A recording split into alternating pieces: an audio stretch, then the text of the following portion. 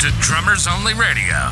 Drummers Only is the UK's leading drum shop with store locations in Glasgow and Leeds. Our podcasts are full of interviews, gear reviews, and much more from the unique perspective of a drum shop. The show is hosted by two pasty Scottish dudes who talk real fast. Whoa, slow down there, Braveheart. So here's Chris, the Glasgow shop manager, and Adam, the social media manager. Be sure to like, subscribe, and let's do this. Good evening, everybody. Drummers Only Radio, episode number 56, and I am here with UK drumming legend, Mr. Chris Whitten. Good evening, Chris. How are you? Hello there. Good evening. Thanks for having me. Thank you for coming on. I appreciate it. If you don't know, if you're listening and you don't know who Chris is, or you've not been hip to Chris, he has quite the CV. He recorded two massive hit singles, one called What I Am by Edie Brickell in 1988, and he was also the drummer on the very successful The Hole of the Moon by Mike Scott and the Waterboys, and he played on Paul McCartney's Flowers in the Dirt in 88. He's toured with Dire Straits on their, I believe it was their very last tour, if I'm not, and it was the On Every Street tour. Yeah. But your studio, from what I understand, your studio credits include Paul McCartney, Swing Out Sisters, the Living Daylights original soundtrack with the Pretenders. Oh, yeah, that's right, yeah. The World Party, Tom Jones, Johnny Cash, and a whole bunch more.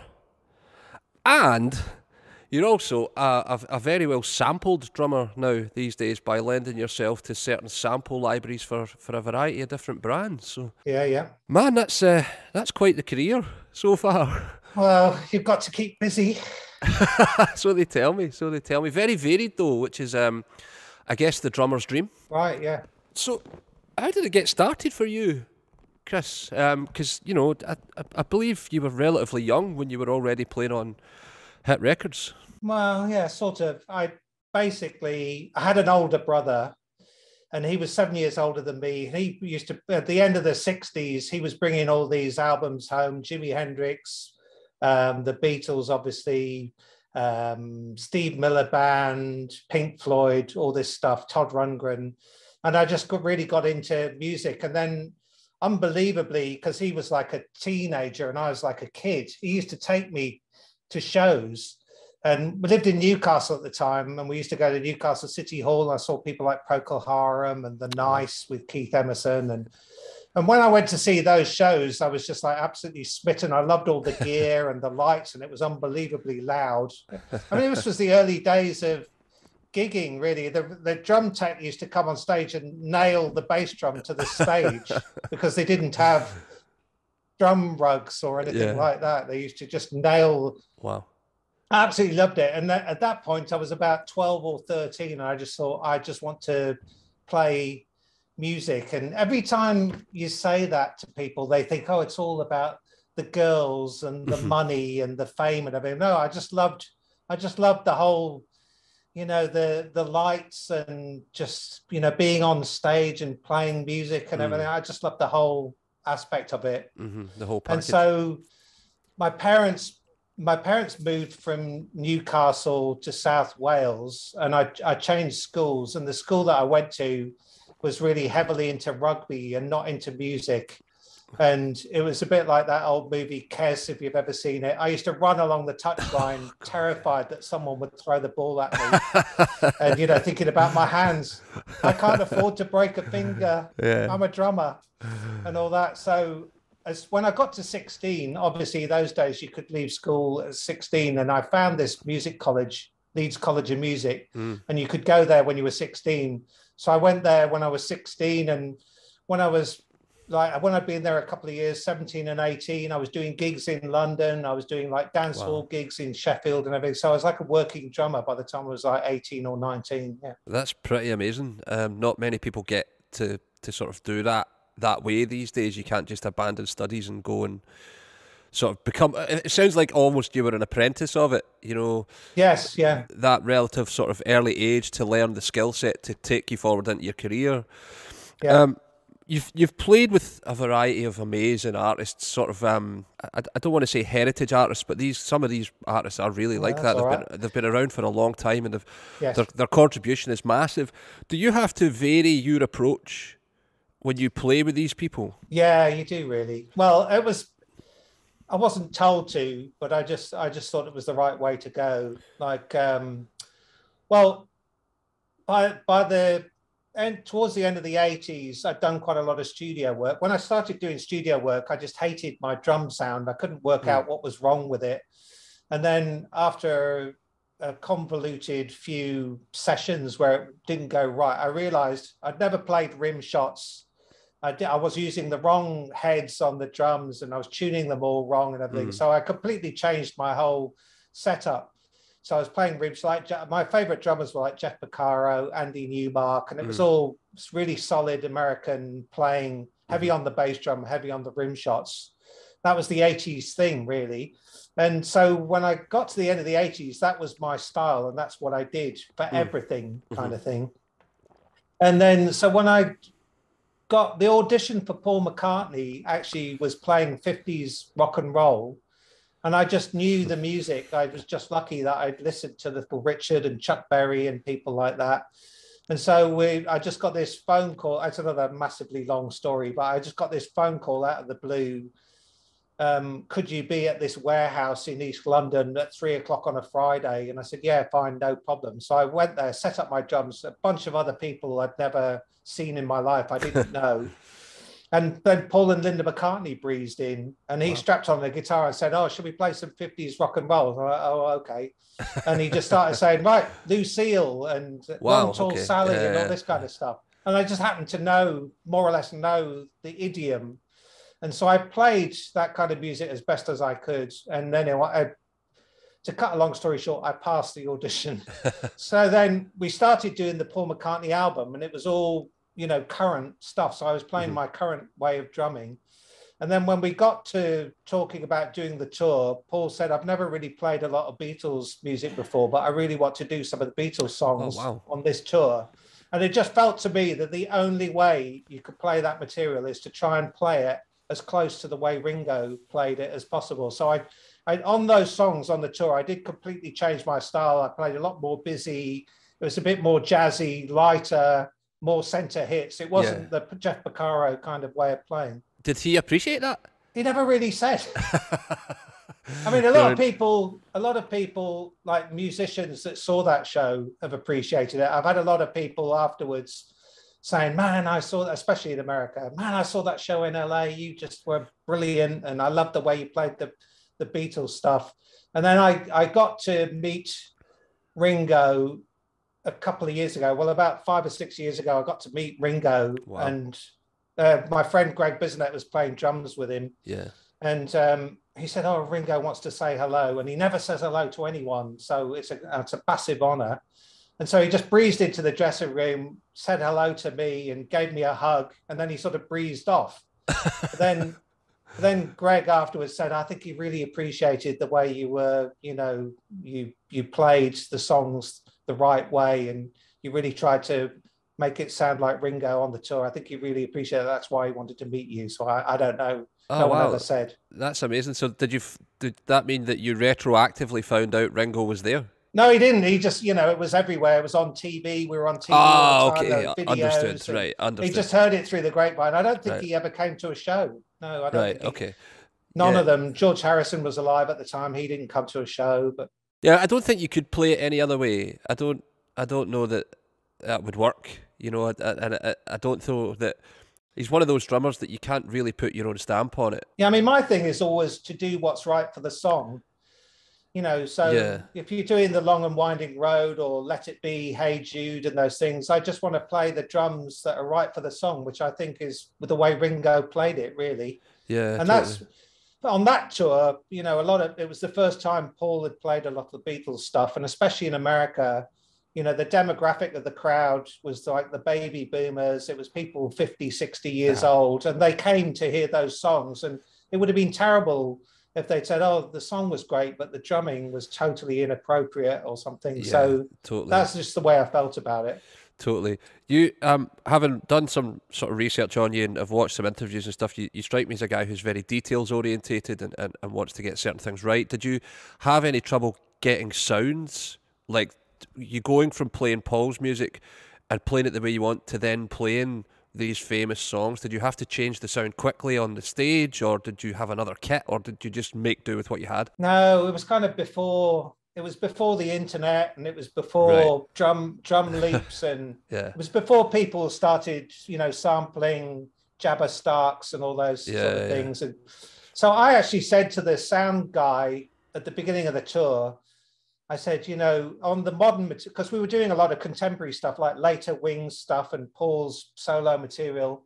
I said, on that stuff, you get your modern drum sound. But then when we do the Beatles stuff, it needs to be a completely different bass drum sound, because it wasn't, on those early recordings, it wasn't an in-your-face modern bass drum sound. It was more of a softer, jazzy bass drum sound.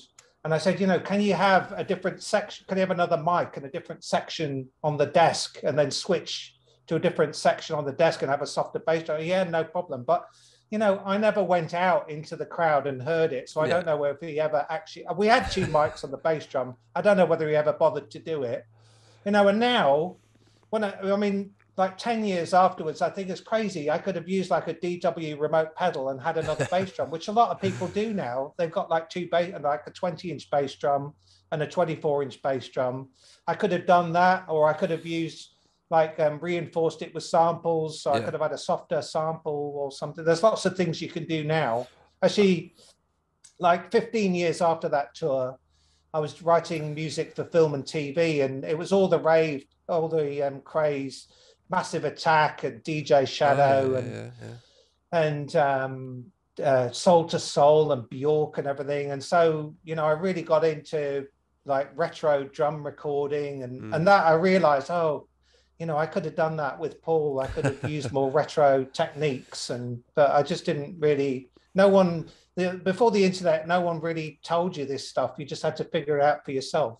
Yeah, totally. Because now it's everywhere. Yeah, and there's, I guess back in those days, it would be a finite amount of gear that you could take with you, because you maybe wouldn't have had the same connection shop to shop or with distribution around the world to just say, can you put this in for me here so that we don't have to bring it, Yeah. All these things are very different for that now, I guess. Well, I mean, the McCartney tour was money, no object. Oh, really? So we had like 15 Arctic lorries and 150 crew. So if I'd wanted something, I probably could have had it. That's amazing. I said to, I was endorsing Zildjian at the time, and I said to them, I need like a Ringo ride. The craze at the time, well, I was using K dark cymbals, which were great. I loved them. But the rides were a bit heavier and kingier. Yeah. And I said, I really need like a washy ride for all these Ringo tracks where it's just like a harsh wash on the cymbals. And so they went back to the factory and they went through a bunch of cymbals, and they came back with like a K jazz, 20-inch K jazz ride, which actually did the trick. But now, again, like everything's moved on. I could have used a Karope, or I could have used a K Constantinople, but they weren't doing those at the time. It's all changed, but that's what I would do now. I'd find a nice Karope or a K Constantinople. Okay, with the advent of the internet, you could have probably found a cymbal that was from that era. Yeah, that's right. I mean, it was before eBay even, this stuff. Try and find some vintage gear. I watched the video that's on your YouTube channel about the recording of The Hole of the Moon. I think it's wonderful. I think that song is one of my favourite songs. I've played it a bunch, and it was really interesting to hear how the sessions were going. You turned up, and it was kind of it wasn't easy by the sounds of it. As a drummer that has to meet people and get to know them quickly, how do you overcome that, where it's not always going right, or it's pressure, and how do you get through that? Well, it's not always like that. By the way, I might have to have it's alcohol free. Oh, do your thing. I'll have to have a drink because I get a sore throat talking. No, I mean, usually, well, I used to be like a freelance studio drummer. So when people hire you, they want you. Yeah. And so you walk into the room and you're already in their good books kind of thing. I once did a session, I think Jeff Porcaro did a Steely Dan session. He said, "It's not working, man. You need Jim Keltner. I'll go home, don't bother pay me." Well, I did a session once for a guy called Paul Staveley O'Duffy, who I used to work with a lot. He was a really great record producer. Well, he still is. And we worked on this song for about 2 hours. And every time I went in the control room, he said, oh, it's not quite right. And can we change this? Can we change it? After about 4 or 5 hours, I just said, look, Paul, it's just not working out. I'm not the guy for the gig. Get something. And he went, no, I want you to do it. So we persevered with it. Anyway, so mostly people want you to be there. But what happened with the Waterboys was Mike's favorite drummer was Kevin Wilkinson, who played with China Crisis. And well, he started out with the Waterboys, then he went to do China Crisis. And Mike sort of never really got over that at the time. He just wanted Kevin to do everything. And Kevin wasn't available because he was in America with China Crisis. So I knew Carl, the keyboard player, and Carl recommended me to Mike. But Mike didn't like the fact that I'd been to music college and all this kind of stuff. And I'd played in fusion bands. So I was already on the back foot. So we did a bunch of shows and they went down really well. And everybody said, oh, great drumming and all that. And we came to do the album, the This Is the Sea album. And we went down to Parkgate Studio for 2 weeks. And the first 2 or 3 days, we were working on a song and nothing was right about the drums. Mike just said, oh, the bass drum part's wrong. I don't like the snare sound. And I don't know whether it was a combination of not liking me or whether he was nervous to start the album and he was looking for excuses that he wasn't quite ready to do the album yet. So we spent about 2 weeks and never really got anything done. And the frustrating thing was you'd work on a song all day and you'd record it at 10 o'clock at night. And everybody go, that sounds great, brilliant. And then you get up in the morning and Mike was already listening to it. And we're going, oh, no, it's not right. And then you'd have to start it all over again. So I did this 2 weeks. I don't think they wanted anything that I'd done. And then I just said, well, that's my 2 weeks. I'm going home and good luck with it. And it was about 2 or 3 months later, I got a phone call out of the blue from Mike's manager. They're working on a track at Amazon Studios in Liverpool and they need you to play drums on it. I was really mystified. So anyway, I couldn't even drive. So I chucked all, this is before the internet and all the rest of it, and before Uber, I chucked all my entire drum kit into a taxi and got him to take me to Euston Station and then got all my drums out of the taxi and onto the train on my own, which involved sort of leaving expensive snare drums on the platform while I got other stuff on and nobody stole anything. It was incredible. I've been that soldier. Man. Yep, absolutely. So I went up to Amazon and I got into the studio, set up the drums and they played me. We're working on this song and they played me the song and I was just amazed because it just sounded like Prince, like 1999 or something. And I thought, you know, I'm not very good at this Celtic folk rock, but this Prince stuff is right up my street. So I was really excited about it. And they said, well, let's just try the drums then. So they played it down one time and I really loved it. I loved playing it. And I got to the end of the song and they said, oh, that was great. We don't really need to do any more. And I said, well, let me do one more. I'll just do some different drum fills and I probably could play it a bit better than I did. So we did another take and they said, yeah, that's great. We're really happy with that. And I packed up the drums and went home. And it was just like a weird thing that the first time I worked with Mike Scott, he didn't like anything I did. And it took 2 weeks to do one song. And then the second time I worked with him, he loved it. And it only took 2 hours to do the song. So, and I think what it was, I don't know, there's lots of weird stories about Carl and Mike and that track, The Hole in the Moon. My feeling is that Mike never thought it was going to be a big hit. My feeling was he just thought it was going to be another track and he didn't, and it was more of Carl's baby and Carl was more concerned about getting it right. And so Mike didn't really care that I played drums on it because he wasn't passionate about the song. Anyway, the record company heard it, thought it was amazing, said it was going to be the first single. And then it just started shooting up the charts. And it was hilarious. The only time that Mike ever let me just play the drums and be myself was the biggest hit they ever had. Man, you would think there's a lesson in that for him, but whether or not he learned it, who knows, you know.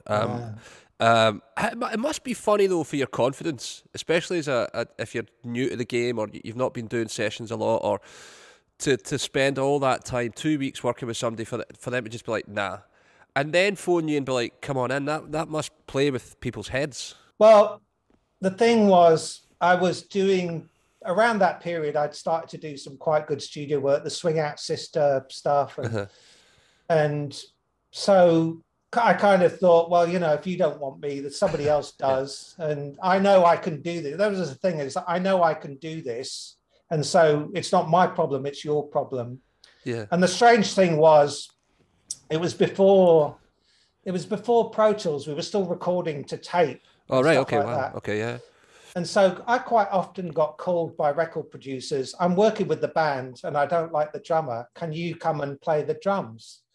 And so even at that time, when Mike was saying, I don't like what you're playing, I was going to other studios where the producer was saying, I don't like this drummer. Can you do it? So I did the first Hipsway album. Right. Wow. The same thing. Yeah. Man, it must. I guess in that respect, then it very much becomes it's not me. It's them for whatever reason. I mean, I kind of know when it is me. Like that session that I told you about with Paul Staveley O'Duffy. It was like a shuffle thing, and I'm not very good at it. It was like a go-go track, and I'm not very good at that kind of thing. And I was really struggling with the feel. And I know when I'm not cutting it. But the Mike Scott stuff, the first Waterboy stuff, it was basic rock, and I knew I could play it. And he was just fine. He was just trying to find an excuse to not like what I was doing, because maybe he thought, if I stall this week, Kevin Wilkinson will be available next week, and I can get him to do it. I don't know. Fair enough. There's not many guys would put their hands up and say that I'm not suitable. That's quite interesting to me. There's a lot of people that would just find a way to shoehorn it in and finish the session, and whether or not they're replaced, they probably never ever know. But it's quite fascinating that you're very, very willing to tell producers, I don't think I'm right. Yeah, well, yeah, I mean, when it gets to that stage, when you've been playing the same song for like 4 or 5 hours, like basically when you were a studio drummer in those days, you had to nail the song in like 3 takes maximum. You might spend half an hour to an hour getting a drum sound, and half an hour to an hour playing the song, and that was it. You were done. I mean, I did whole Swing Out Sister albums in a day, just going from one song to the next. Yeah. And so, with Paul, he was a good friend, and I knew he was a really good producer. And I just said, look, this is ridiculous. We've been working on this song for 4 hours. Get somebody who's really good at go-go beats. Yeah. Yeah. But no, he said, no, I want you to play drums. So we did it, and it was a good track at the end. It got sampled, actually. Oh, wow. There you go. It got sampled by Young MC in the early days of hip hop. It got sampled by an LA rapper called Young MC. So that's I was one of the early drummers to be sampled. So I was quite pleased about that. Yeah, there's an irony for you. Yes. When you were playing for bands like Dire Straits, again, I can't remember the name of the track off the top of my head, but you put a video on your YouTube about playing a particular track that Caro had played on. It had like the brush train beat and the Bo Diddley Elvis. Yeah, thank you. Calling Elvis. Jeff Porcaro. Yeah, amazing. So when you're cutting or when you're playing those tracks with a band like that, and you're hearing what Jeff and these guys have done, is it very much it's got to be note for note when you're taking that out, or is it? Do you want to put? Do you want to do your own thing on it? I'm because I don't really know how all that world works. So well, a couple of things. I just like playing music, and I like playing what's good for the song. So I've never been one of these I have to be me kind of people. I see on the internet lots of people talk about, finding your own sound and finding your own style, and you have to be an individual to work in the industry and all that. Well, that's never been me. I think the only people, one drummer in every generation is an individual, like John Bonham, Steve Gadd, people like that. They're individuals. Everybody else is just much of a muchness. And if we can be good and work, that's the key.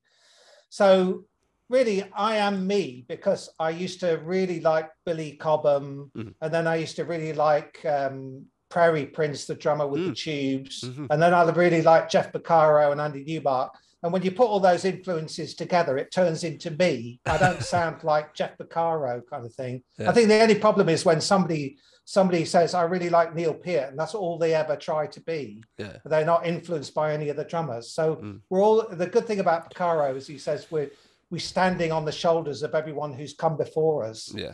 And so he's not afraid to copy John Bonham for Rosanna or something like that. Yeah, totally. Or forgotten his name. Anyway, he's Bernard Purdie. Yeah, Bernard Purdie. He's not afraid to copy those people, but he still sounds like Jeff. Yeah. So I'd done the McCartney tour was like wasn't a career high. It was a life high.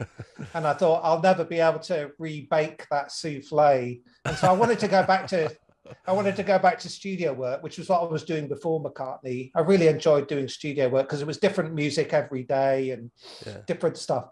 And when I got the call to do the Dire Straits thing, I wasn't really keen. And it was a year and a half on tour, which was a bit of a frightening prospect.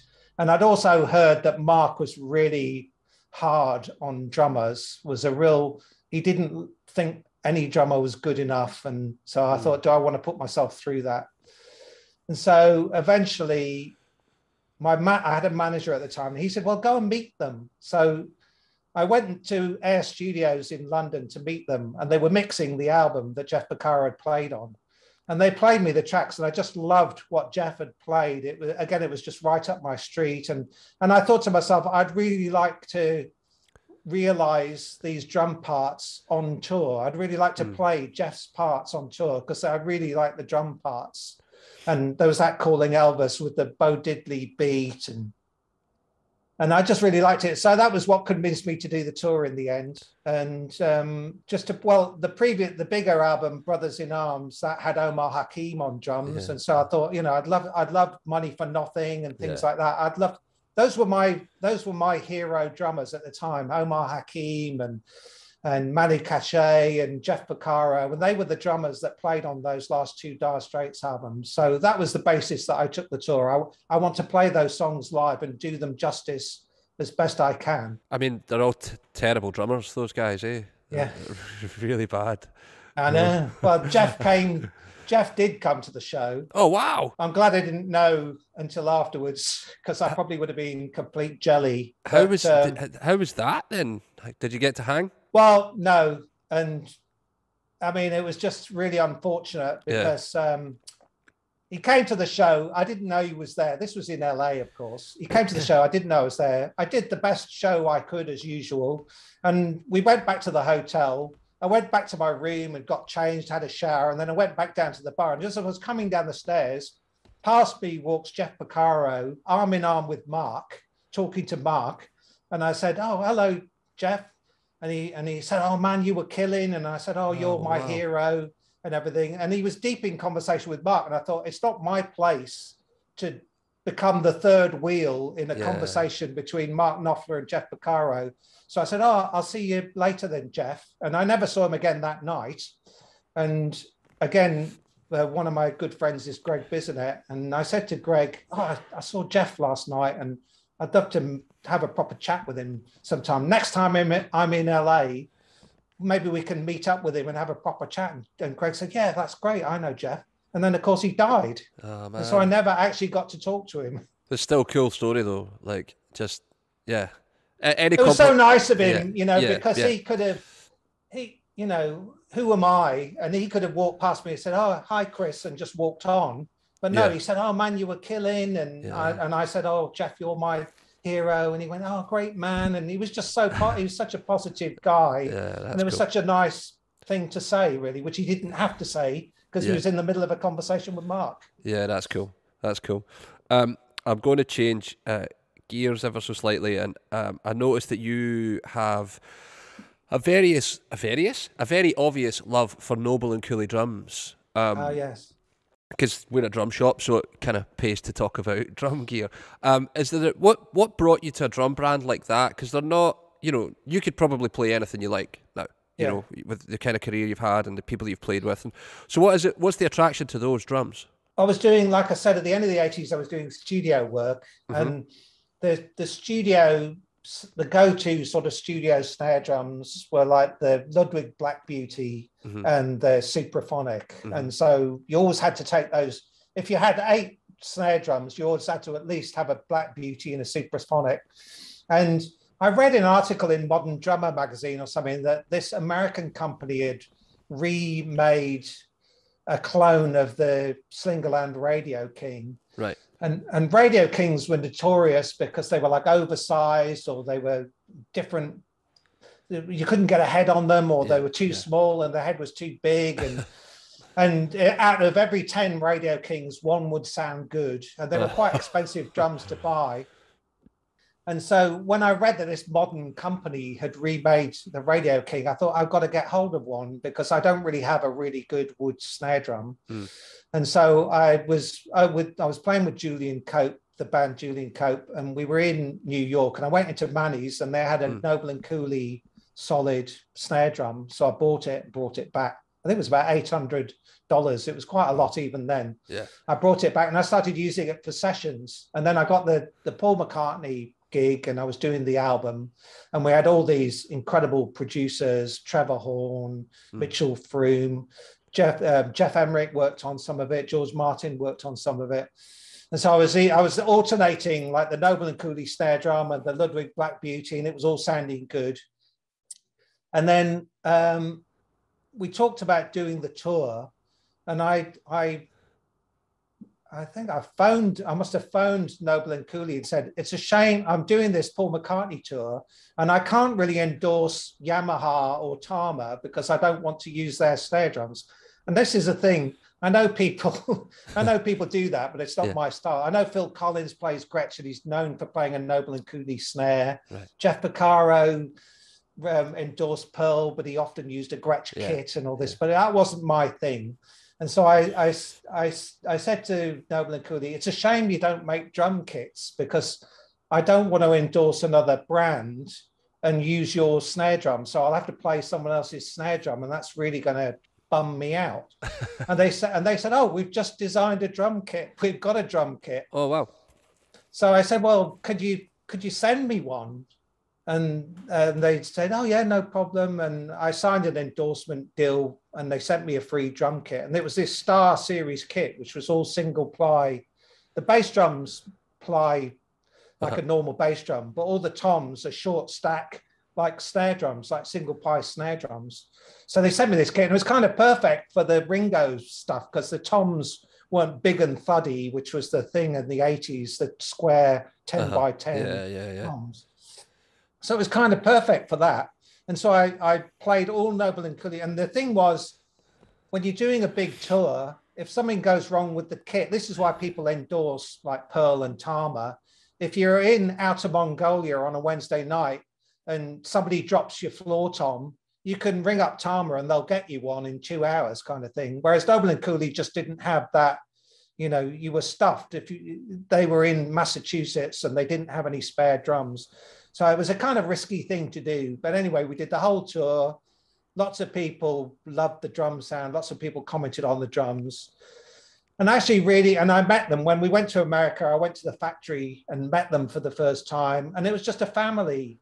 It was Jay and Carol, and then Bob Gatson, who designed the drums. And it was really virtually them and 2 or 3 people working in this Victorian, a bit like a mill in Manchester kind of thing. It was like a Victorian industrial building. And they were really, really nice. And I really liked them. And they were not music industry at all. They were, you know, just like down home, normal people. And so I thought, I really like the fact I'm associated with these people and I want to stay associated with them. And when the Dire Straits tour came up, they said, well, the Star Series drums are so complicated to make and they're very expensive to make. And we have a lot of failures. And so we're going to do more of a mainstream kit. And I said, well, that's perfect because I'm doing this massive 1.5-year tour with Dire Straits and I need more of a mainstream kit because Jeff Porcaro played on the album and it was like 10, 12, 13 and 16 toms and 22-inch bass drums and everything. And so they said, so I said, well, can you send me a kit to play on the Dire Straits tour? So I got this Horizon series kit, which is it's basically like a normal kit, but it's got an inner ply of mahogany. And when I played it, I just absolutely loved it. And it's still my number one kit to this day. Is that the yellow? Is it the darker coloured one that's in your video? Yeah, it's like the plies are horizontal, which is unusual. Bob Gatson was a bit of a crazy mad scientist, and he came up with this idea of having horizontal plies, and then it's all maple, and then the final ply on the inside of the drum is mahogany, and it gives it like a warmer sound. And I just love the sound. And so I took that on tour, and again, people loved the sound. It really sounded great on stage. And yeah, and that was I kind of half retired from drumming at the end of that tour, because it was a brutal tour. It just went on and on and on forever, and it was a massive show.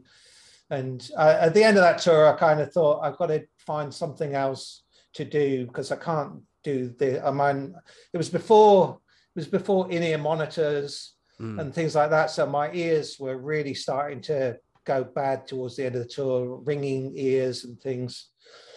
And it's quite punishing being on tour anyway, with the flying every day and bad food and no sleep. And I mean, the other thing is, on those tours, McCartney, Dire Straits, there's no partying, because it's just so tough, the tour. You know, you've got to be fit, and it's like being an athlete, really, especially in the drumming. So kind of my kind of official association with Noble and Cooley ended after that tour, but I'm still friends with them, and I still always use their drums. So yeah, that is my kit. It's the Horizon kit, and I've still got a Star. You'll see on the YouTube videos that I still play those drums. Yeah, they sound amazing. Absolutely, absolutely incredible. I noticed that you set your cymbals up relatively high. Is that a recording thing? It's a recording thing, yeah. I figured it might be that. Just I wasn't sure if it was a recording or just a physicality. You know, you don't have to. They're within reach at a certain height. You know. I don't know why. I think. Well, I had this, as I said, in the early 80s, where I started to do studio work. I had a few disaster sessions, and the engineer hated my drum sound, and I hated it when I heard it back as well. I couldn't work out what the problem was. And then I did a session with Jerry Marotta. I was working with this Italian artist who was a massive Peter Gabriel fan, and he said, Chris, I want you to play drums on 3 or 4 songs, and then I'm going to get Jerry Marotta in to play on 3 or 4 songs. So that's a bit of a bummer. Anyway, I went to the studio on the days that Jerry Marotta was there. I went to the studio, and he's such a nice guy as well. And he set up the drums. He started playing them in the room, and I said, these drums sound awful. There's all these harmonics. It's ringing like crazy. The snares buzzing like mad, and it sounds terrible. And then I went into the control room, and the recording engineer said, amazing drum sound, don't you think? And it's not amazing to me. But then when they started to play the music, the drum sound was just massive. Yeah. And I realized I'd been kind of doing that thing that a lot of amateur drummers probably do. I'd been boxing my drums up into a tiny space and putting gaffer tape on them and making them sound as perfect as possible. But then when you put guitars and keyboards on them, it sounds like you're playing cardboard boxes. Yeah. And so you really needed that huge, big, open sound to compete with all the guitars and keyboards. And he played all rim shots, and he refused to play any cymbals. That was the other thing. He was playing with Peter Gabriel. And the producer said, you know, we need a crash at the beginning of the chorus and a crash at the outro. And Jerry Marotta said, I'm not setting up any cymbals. Wow. Well, that was quite funny. And I think he set up, in the end, under protest, he set up 2 cymbals, and he hit them like twice in a song. Yeah. And also I read an interview at the same time with Andy Newmark, where he said that his philosophy was less is more. The least you can play on a song and still make it work is the best way to be. Yeah. And so going back to my cymbal, and Andy Newmark's cymbals are about 5 foot above the kit, and he plays 2 toms, and he's got 2 crashes and a ride. And I just thought, well, that's just amazing that he can work like that. And so I started sticking my cymbals up, and the recording engineer saying, that's great. I'm not getting a load of trashy cymbals in the tom mics. And also, if you have them up higher, you're not tempted to play them all the time. You know, I literally just play them on the downbeat of the chorus or something. Yeah. And what I found when I was recording was when I was doing all these sessions, Swing Out Sister and things like that, they play me the song. I'd go into the room and do a rundown, first take of the song, come back and listen to it. And I would think to myself, I could take half of that stuff out. I played too many drum fills, too many cymbal crashes. And that's how I was successful, really, that people you just played the right amount for the song. and you're not noticeable. People aren't going, oh, there's another flipping drum fill. Oh no, there's another cymbal crash. And it's quite amusing when you watch people on YouTube doing covers. They hit the crash cymbal every 4 bars. Yeah. And for me, if I can hit it 3 times in the song, that's enough. It's an interesting lesson to learn, isn't it? Where you realise that it's like you're just talking over someone all the time.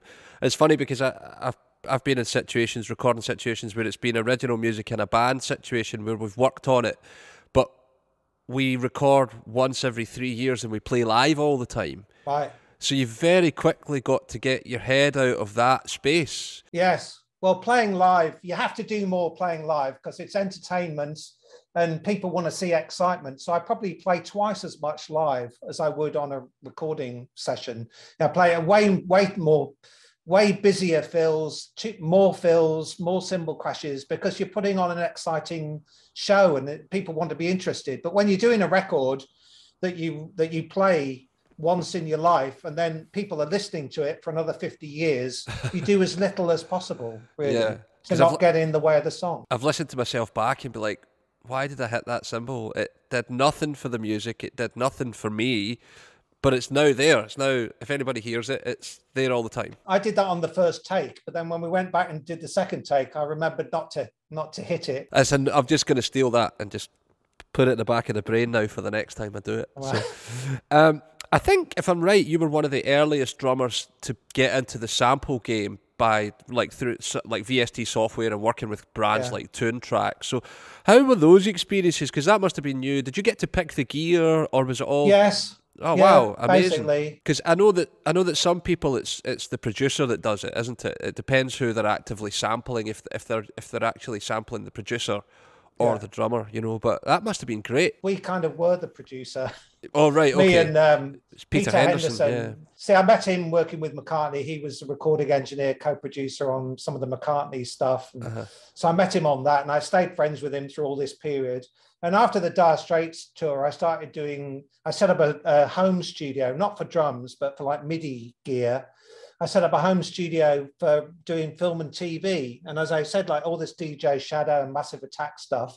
But when you're doing something for the BBC, you can't sample a groove off a record because it's not copyright and you can't clear it. Mm-hmm. And so I had this problem that all these film editors were saying, can you do something like this DJ Shadow track or this Bjork track? And I didn't have a library of loops to use it. So basically, Peter and I, every few months, we'd book a studio for a day in London and just record a bunch of drum loops with crazy microphones. I mean, that was the thing at the time. It was all like weird stuff, like trashy American soul records and things. So we'd put 2 mics in front of the kit or put a mic through a guitar amp or something. And then I'd set up whatever drums. And I was buying drums on eBay, like weird drums, and taking them to these sessions. And so over a course of about a year, we probably did about 20 sessions at 20 different drum recording studios, and I edited them up into loops to use in my film and TV. And then I was looking on this gear forum, and somebody said, has anyone tried Drum Kits from Hell? It's a new drum sample library, and I'd never heard of it. And so I started researching into that. And again, this was early days of music forums, early days of YouTube and everything. There was hardly anything out there. And I did a bit of research, and I found that these people in Sweden had multi-sampled a drum kit to use on their own hard rock records. They needed samples for their own hard rock records. And so I sent them an email and I said, oh, my friend Peter and I have been doing a lot of sampling in London. And what we do is completely different to you. We're doing like retro, like drums in drum booths. And it would be a really good complement to your big room rock drums. And they said, that sounds great. We want to do it. And so we booked this studio in London for 4 days. And they all flew over from Sweden. And I just took my drums. I had quite a few drums because I was doing this stuff with Peter. I had about four kits and probably about 20 snare drums and everything. And so I just took my drums to the studio and we spent 4 days sampling. And I mean, I didn't know what I was letting myself in for. I mean, I know that you interviewed Matt Hector. Yeah. And he was very positive about it all, but it was just It's quite a nightmare doing it because I can imagine it is. They say, right, we're going to do the snare, medium hits. You go bop, and then you have to wait a minute for all the toms to stop ringing, and then you go bop again, and then like he said, it's like an hour and a half on one snare drum. Those are long days. You've got like 12 or 24 snare drums to do. An hour and a half of just doing single hits on a snare drum. It's not musical. I mean, the thing was, the end result, it's exciting, the end result. It's exciting that other people are using your drum sounds and people appreciate the product. So yeah, we were the first expansion they ever did. They did Drum Kits from Hell, which was like on a CD-ROM. And then they invented this VST plugin, and they got Neil Dorsman, the record producer, and Pat Thrall, and Nir Z, the drummer Nir Z in New York. Yeah. They went over to New York and they did the main core library with them. And that was at the same time that I was emailing them about working in London with me and Peter.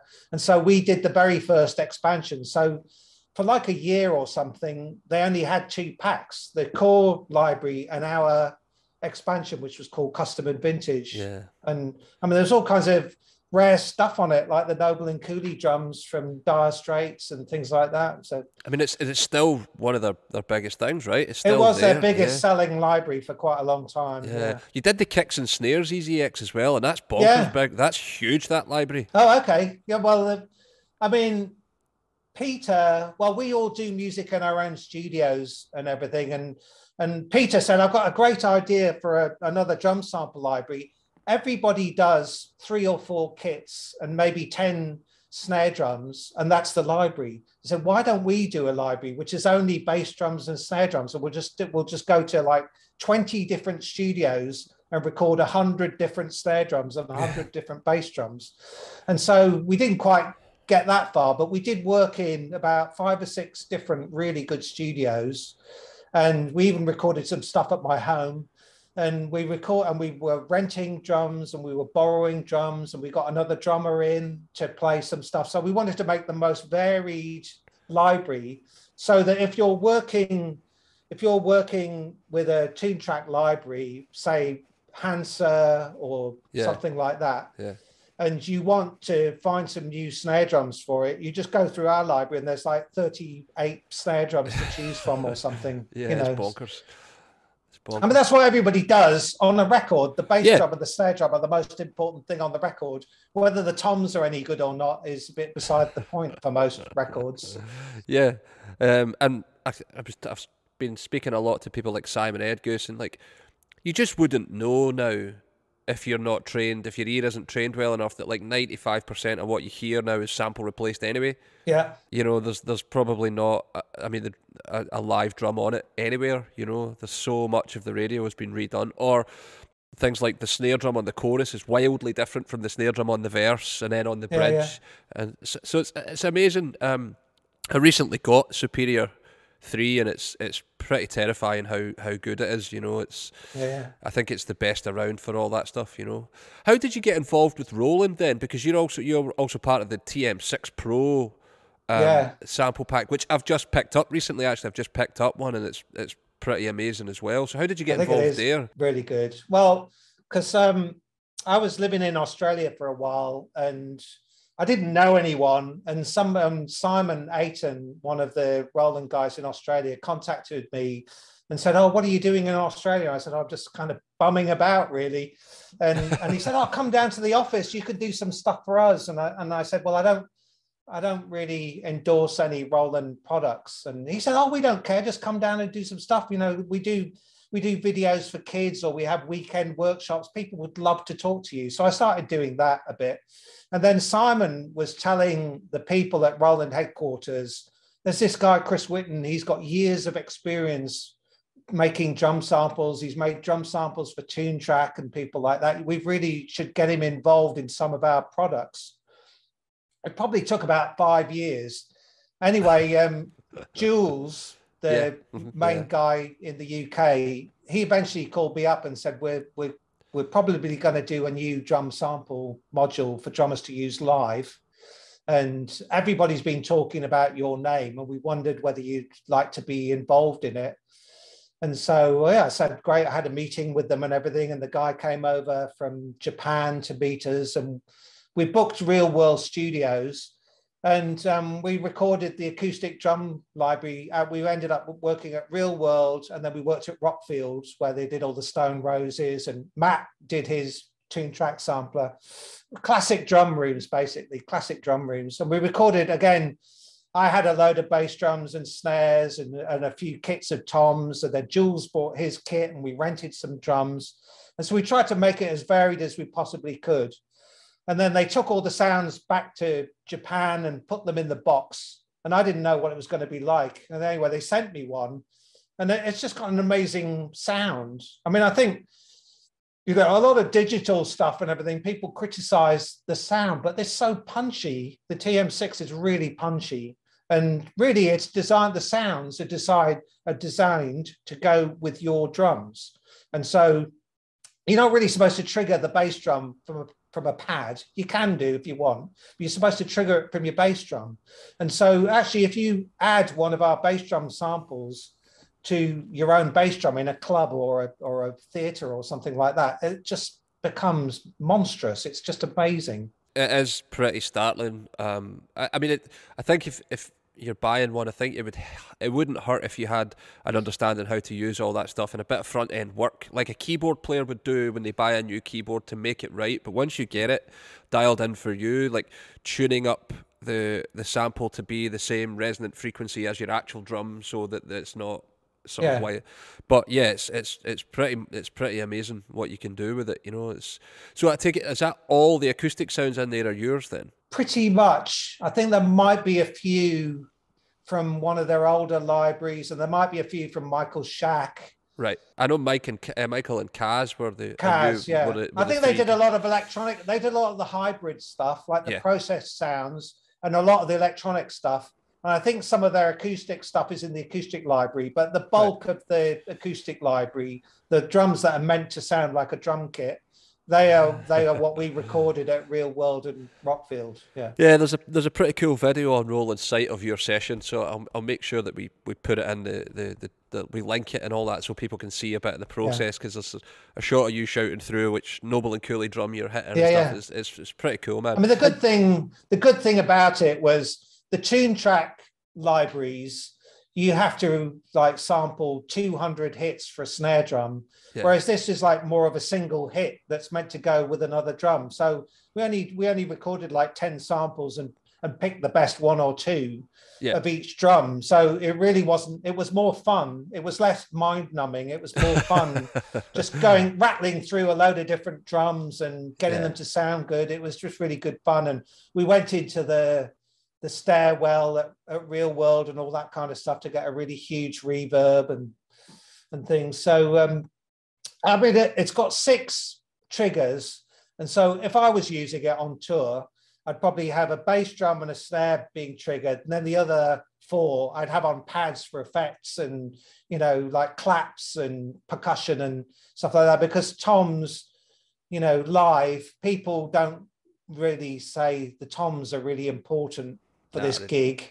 You know, the snare and the bass drum are like really important. And the thing is, when you're working with these modern artists, you know, like Pink or Ariana Grande and everything, they want to have the album sound. So you're probably changing bass drum and snare drum on every song. And you can do that with a TM6. You can load up all the album sounds and change them on every song, and then and then be triggering vocal parts and percussion as well. So that's what I'd probably be doing. Yeah, absolutely. You've got your CP samples thing now as well, don't you? You've put out sample libraries for the TD50, and did you put another one out for the TM6? We've got one for the TM6 because the one thing that I thought was when it came out, because of the slightly the limitation of how many drums they could put on there. You can have a lot of bass drums and snare drums, but for every tom, you have to have another 3 toms kind of thing. Yeah. So they ended up with like 30 bass drums and 29 snares, but only like 5 sets of toms because it adds up to 25 drums kind of thing. So I thought, I said to Peter, we should do we should do some of our own sounds and offer people more toms, because that's probably the only thing they're going to miss. And I had been sampling drums since the 80s. I did a Julian Cope album in 1986 with the producer Warren Livesey. And he said, can I sample your drums? Because they'd be really useful producing the album. And I'd never even heard of it before. And so we had this drum kit set up, and it sounded amazing in the studio. And he took single samples of all my drums, and he said, here's a copy. He gave me them on a DAT, and I've still got all the DATs. And then from then on, every session that I did, I resampled my drums. I did some sessions with Owen Morris that produced Oasis and Johnny Marr, and I sampled the drums on that. And so I said to Peter, I've got all these DATs of my drum samples going back to 86. Why don't we, give those to people as well? So we've done those for the TM6. And then Simon Ayton in Australia was saying, you guys have got to do something for the TD50. People are always saying they want more sounds for the TD50. So we've ended up doing the same thing. We've done more sample library for the TD50. I know people do libraries for the TD50. It's more tweaking the internal sounds. Yeah. We really more put our samples on there because that's what we do. It's more unique to us. And, some of these samples have been on records in the 80s and everything. I just think it's good to have them out there. So, if you go to cpsamples.com or is it .co.uk, it might be both. We'll put the website into this so that people can get, there's a TD17 expansion library, the TM6 and the TD50. And we're actually going to have a discount sale over the last couple of weeks of November for Black Friday. So if anybody wants to take advantage of the sale, that's the time. And I will add that they're pretty reasonably priced as it is. So you're getting an absolute bargain if there's going to be a sale on. So the funny thing is that people don't know who we are. This is the funny thing. And the stuff that I did was in the 80s. McCartney and Dire Straits was 87, 91, 92. I used to go into a drum shop towards the end of the 90s. I used to go into a drum shop to buy some sticks. And they'd say, do you pay by card? And I say, yeah. I'd hand them my card, and they'd look at it and go, are you the Chris Whitten? and I say, yes. Then, like 10 years ago, I go into the same drum shop, hand them my card, and they go, that'd be $29.99, thank you, and hand it back to me. So no one knows who we are anymore. We've had our time. Well, I don't know, man. I don't know about that. I still think there's more left in the engine, so we'll just keep going and we'll see. Yeah. We'll see. Well, listen, mate, thank you very much for coming on. I really appreciate it. If people want to find you, where can they find you? If they want to, what websites and stuff that you've got to let people know? Well, mostly day-to-day stuff. I'm mostly on Instagram, and that's Chris Whitten Music on Instagram. And then I've got a website, chriswhitten.com, and I've set up a home studio, and I'm doing remote drum tracks for people. So if anybody wants any drum recordings played by me, you go via chriswhitten.com. And then the drum samples is CP Samples. Brilliant. Yeah. And a pretty strong YouTube channel as well. So. Oh, yeah, that's right. I'm on YouTube. I don't know if that's Chris Whitten Music as well, I think. But it's all linked from my own website and from my Instagram and things like that. Beautiful. Well, we'll be sure to make sure that people know where to find you. Thank you very much. And thank you, mate. I really appreciate you taking the time out for me. So take care. If you're ever in Glasgow, the door's always open. The coffee's always on. So, all the best and take care. Thank you. Thanks very much.